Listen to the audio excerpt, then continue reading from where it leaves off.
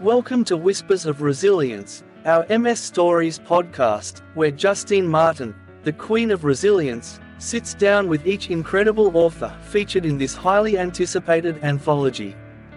In this captivating series, we delve into the depths of each author's chapter, exploring the hows and whys behind their desire to share their experiences with multiple sclerosis.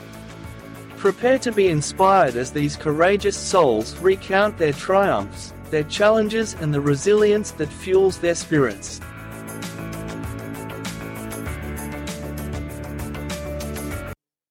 Welcome, Clare, to Whispers of Resilience. Now, we've been working together for, it must be about 3 months now. Yeah, I'm really excited to be able to share my story in this way. And I'm very excited to have you on here today. So why did you choose to write a chapter in Whispers of Resilience? I have written a couple of published chapters before in various books. The reason that this one really struck a chord with me is that no one's selling anything. We're not here to talk about our businesses, to try and get someone to sign up to something. This one is the reason that I'm really interested to be part of this book is that everyone is just telling a story, and in some way that is to help or hope to help others who are newly diagnosed or long-term diagnosed. So the reason that I really wanted to share my story in this book is that we're not necessarily getting anything out of it except for being able to tell our story. It's really in the hope that someone else will gain something from reading it. Yeah, that's right. So let's talk a little bit about your chapter, because yours is totally different to everyone else's. Now, you haven't read everyone else's. I'm the only one so far that, and the editor and Susie, of course, that have read it all. Let's talk about your chapter. What inspired you to write it the way that you did? Well, as I said, I've written my story a few times and have shared my story quite a lot publicly.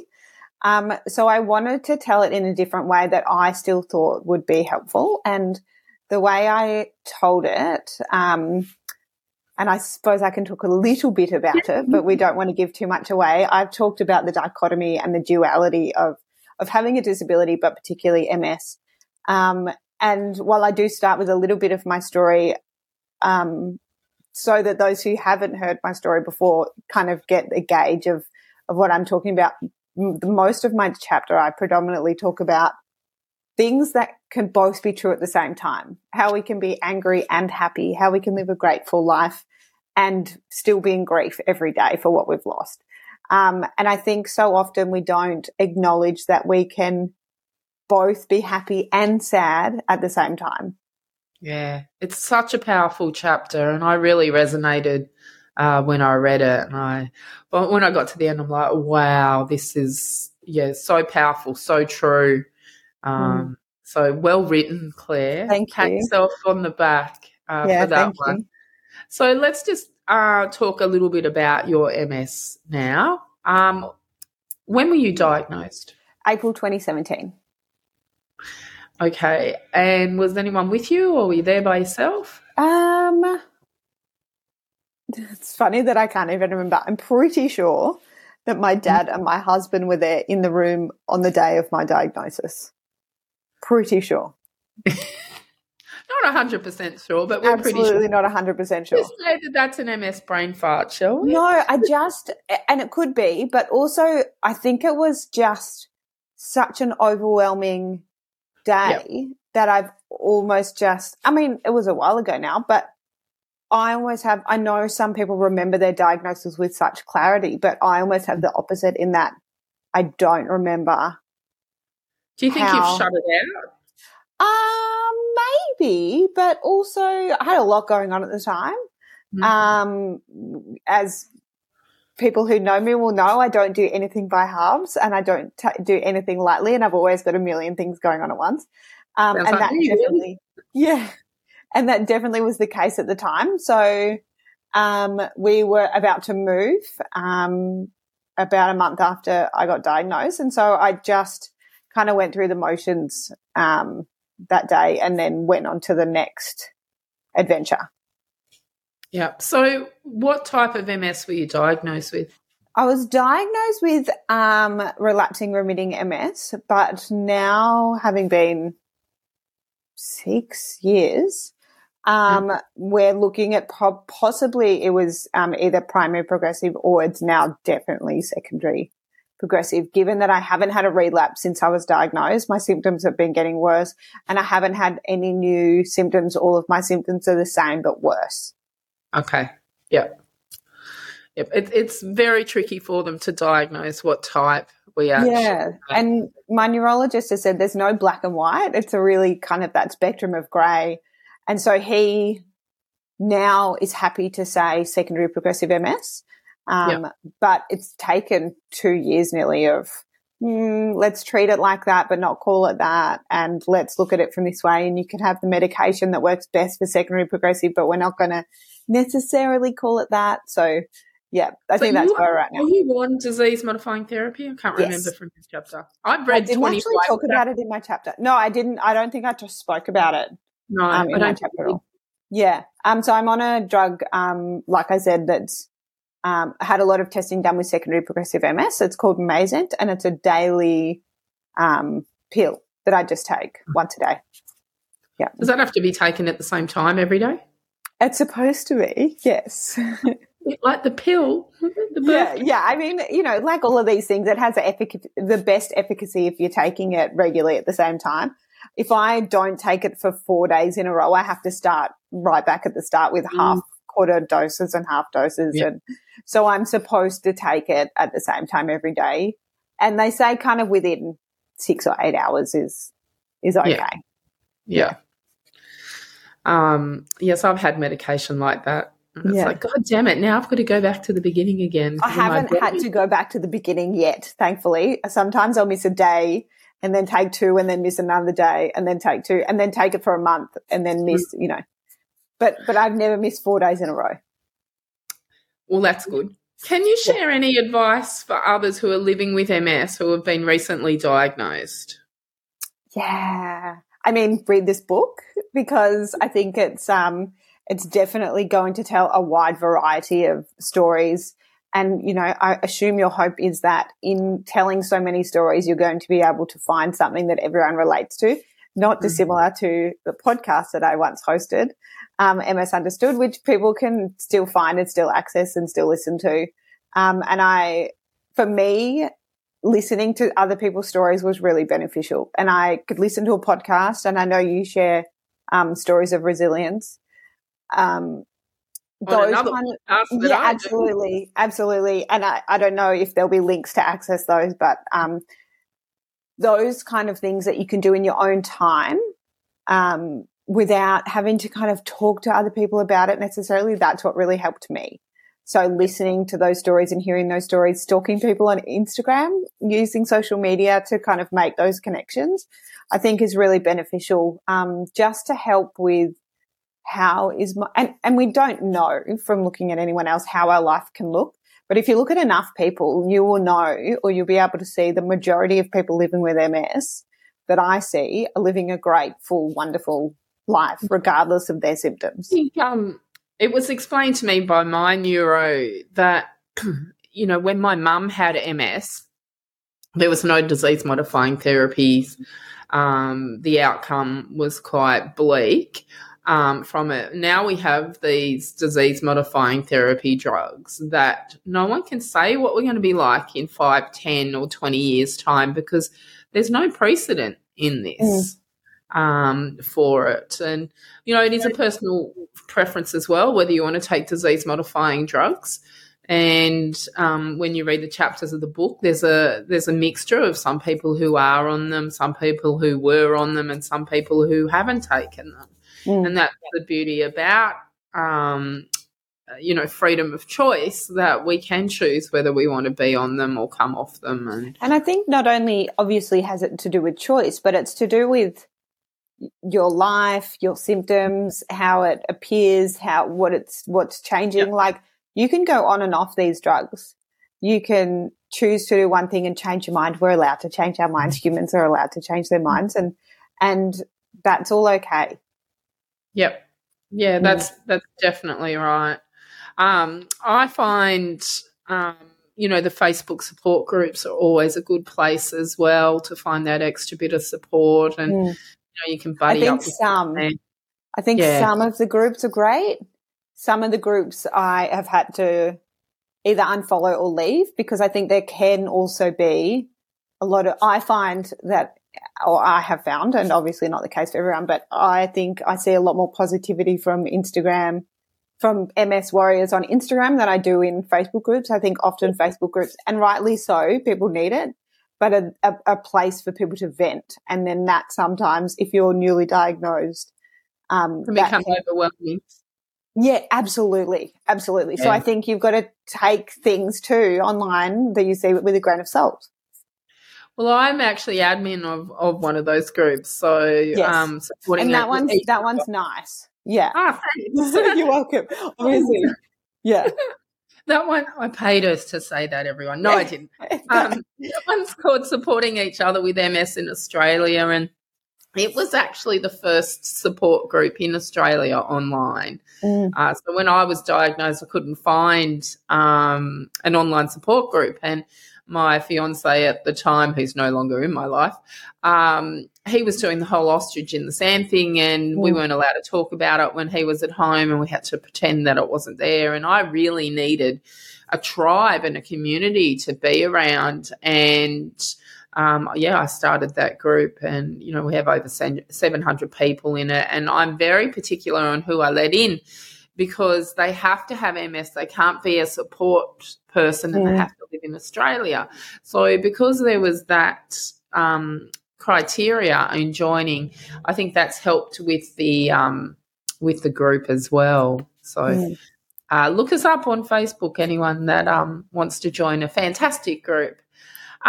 Claire, what are some common misconceptions about MS that you would like to clear up? Oh, my goodness, there's so many. I think that everyone's going to end up in a wheelchair. And lots of people do. I use a wheelchair when I'm out and about. I probably should be using one at home more often, but our house is not very big. That is one common misconception. I know a woman who recently just tried hiking Everest with MS. So, there's lots of different it's such a spectrum. It's such a spectrum, that we're all sad and miserable, because obviously from reading this book, that's, I assume, like I said, I haven't read it, but obviously not the case, and definitely from what I see online.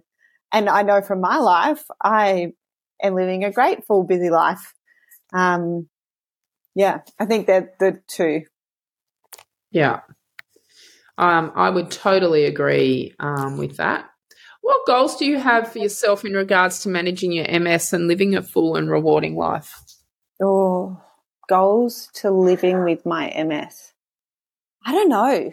Honestly, I try not to think about it, but it's not a predominant thought in my life. I think initially I've been diagnosed for 6 years, and my symptoms have gotten what we would say is worse. I am using a wheelchair now after spending, the first kind of 2.5 years running around. So I try not to have, and not in a morbid, sad way, but goals about my MS, because we just don't know what MS is going to do. So I don't want to have this goal of like, in 2 years I'm going to do this, because I just don't know. So what do you do in order to manage your MS? What are some practical tips and that you can give the great. So I see an EP once a week, and I have a therapy assistant come to my house once a week. EP for those newly diagnosed, exercise physiologist. Yeah. And so I think from my understanding, there's kind of levels. So you can see a neurophysio, which is amazing, and I highly recommend everyone do that. From the very start, I think hook up with a neurophysio. They can do kind of base level tests, and then you can kind of continue, and they'll be able to see any decline if there is. And then not under that, but kind of beside that, you can see like a regular physio. Then there's an exercise physiologist, and then kind of not under that, but I suppose in a different pay grade is a therapy assistant. So I actually access all of those in different capacities. So each week I see an exercise physiologist and therapy assistant. There's lots of other things I used to do and I could do more of, but I'm also working nearly full time. So I think managing to fit in, and as one of those things I speak about in my chapter is being super appreciative for me, the NDIS funding and access I get to all these appointments, and also being super overwhelmed by having to fit all of the appointments into my calendar. It's like a full-time job, isn't it? Yeah. Managing, your medical appointments and all your physicians. I'm coming back as an ologist, something on an ologist. I'm training to be an ologist. Well, there you go. What are you training to be, Claire? I'm doing a Bachelor of Psychological Science. So one day I'd like to be a psychologist. There you go. Yeah, I might work with people. One day and work with people newly diagnosed with chronic illnesses, because I think when I was diagnosed, that's something I definitely did early on, is sought out a good psychologist and didn't have great success. No, they're very far between, the good ones. Yeah. So and interview actually Sally Shaw, who is a psychologist who has MS, on the podcast, and she was amazing, and thought if every psychologist I could see or have access to had a chronic illness, they would understand or have more of an understanding. And so I thought, I'm going to do that. So, yeah, halfway through my bazillion year-long degree, one day it's my retirement career. That's my plan. Well, you're halfway through it. Jeez. Yeah. Mm-hmm. Yeah, actually, I think more than halfway through. Anyway, I'm getting there. You're getting there. We'll have to have a big party when you get there, Claire. I know. So Claire and I actually don't live too far away from each other, and we have met in person quite a few times. We've both interviewed each other on our podcast. So what was your podcast called again, Claire? So I hosted the MS Understood podcast, and I think at the time, again, not dissimilar to you and your Facebook group, I do think it was one of the first MS-focused podcasts, and the reason I started it was because that's what I wanted when I was diagnosed. And I did nearly 100 episodes, interviewed people from all over the world, who had either had MS, and then later on I started interviewing some of the ologists. What did we say? Ologists. I interviewed some of the ologists, and people who could help people with MS. So for me, it was an incredibly useful time. It was a real time where I was going through that. That's researching, isn't it? Well. And for me, it was going through the grief of having a diagnosis and noticing my symptoms declining. I started it a couple of years after I was diagnosed. And so for me, it was that really great chance to be like, well, these people are so different and we can't know what it's going to look like. And everyone's living amazing lives alongside having MS, sometimes because of their MS. So, yeah, it's still out there. It's still on Spotify. I haven't recorded an episode for a while. Like I said, I'm working full-time and studying and mothering. And I think that you can come back to at any point. Yeah, and every now and again I do think about it, but there's a few things going on. So, yeah. And a lot of work to put together. Yes, they are. So I've got Resilience Mindset, and we're just about wrapped up. By the time this goes to air, we will have wrapped up season 2, and there's books coming out on those. And Alison Brown, who's also one of your co-authors, or I should say our co-authors, and I are running a podcast now called MS Unmasked, and it's just her and I sitting there each week and generally chatting like we are now, but we pick a topic, and our listeners have been sending in questions as well for us to talk on. And again, just opening up the lines of communication and not putting this behind closed doors, which it has been for such a long time. And the book was also true. Most people have heard of MS but don't know what happens on a day-to-day basis with those of us living MS. And it was just, mainly to educate. So is there anything else that you want to share with the listeners, Claire? I think being informed. So after a diagnosis, or even as I think this book and this podcast, particularly, you know, the interviewing of the authors, is going to be super useful for friends, family members, supports of people living with MS. So if you're one of those people who don't have MS but a family member does, or, you know, I have sat twice in the last week or so with friends and family members who have both said to me, I didn't realise how inaccessible the world was until you started using a wheelchair. And the fact that they have both said that they walk past shops and realise that I couldn't get into them now, you know, obviously it's not great that I can't get into them, but how great is it that my supports are noticing that when I'm not even there? Yeah. So I think that it's not just this book and this podcast, and the research that we do around this is not just for people living with MS directly, not just those who've just diagnosed with MS, but those living with people who have MS in their lives. And that it means so much when people take the time to read a book or do some research or learn about. Yeah. You know, those that we have no choice when we have MS to find out about it. You know, we sit in the doctor's appointments, we listen to what they've got to say, we're in the support groups and everything like that. And, you know, we know what our body can and can't do. It is extremely difficult as a carer of someone who has MS. And I know this because I was a carer before I got MS, with my own mum having it. And the frustrations I used to have with her, but now when I sit back and think, oh, well, that's why she did that, or that's why she did that. Hopefully this book and the podcast will help those that are in a caring situation on what we're actually going through. To I don't want to say highlight it either, that's not the right word, but to bring awareness. And I just think it's, if you love someone, you learn about what they're going through. It's not even, to me, it's just a really obvious thing. You know, if someone I knew was going through something like this, I would want to find out what I could do to help. Yeah. Was there something that you wanted to mention in your chapter but you didn't? Now's the time. That's a great question. I don't think so, because I've shared my story so publicly so many times. People can find it all over the internet. I've published chapters in 2 other books. I really do think those books. They are. I happen to have them right here.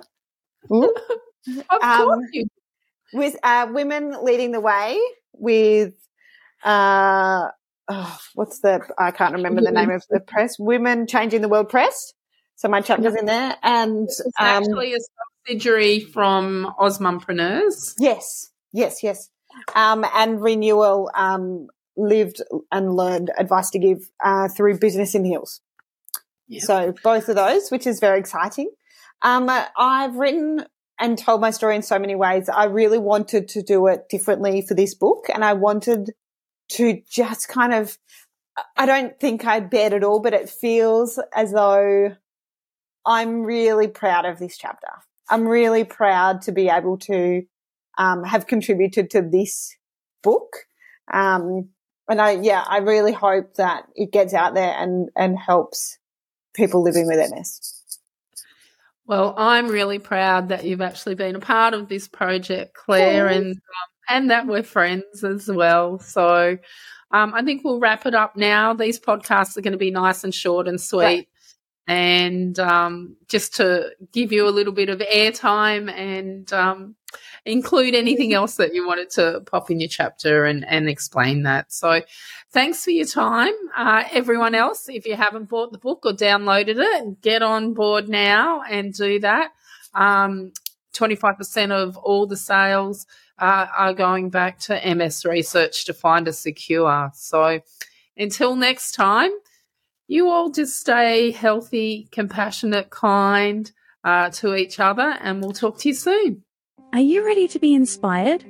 Get ready for the book that will touch your heart and ignite your spirit. Whispers of Resilience, Personal Stories of Living with MS is now available for purchase.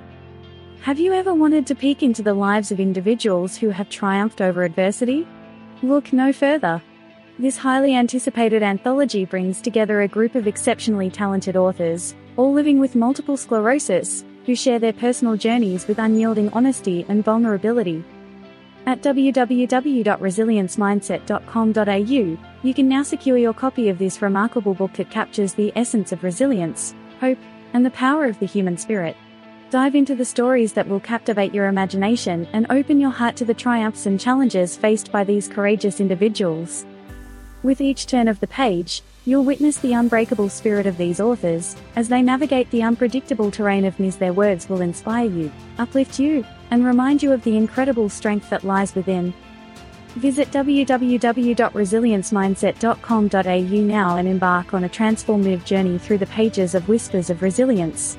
Get your copy today.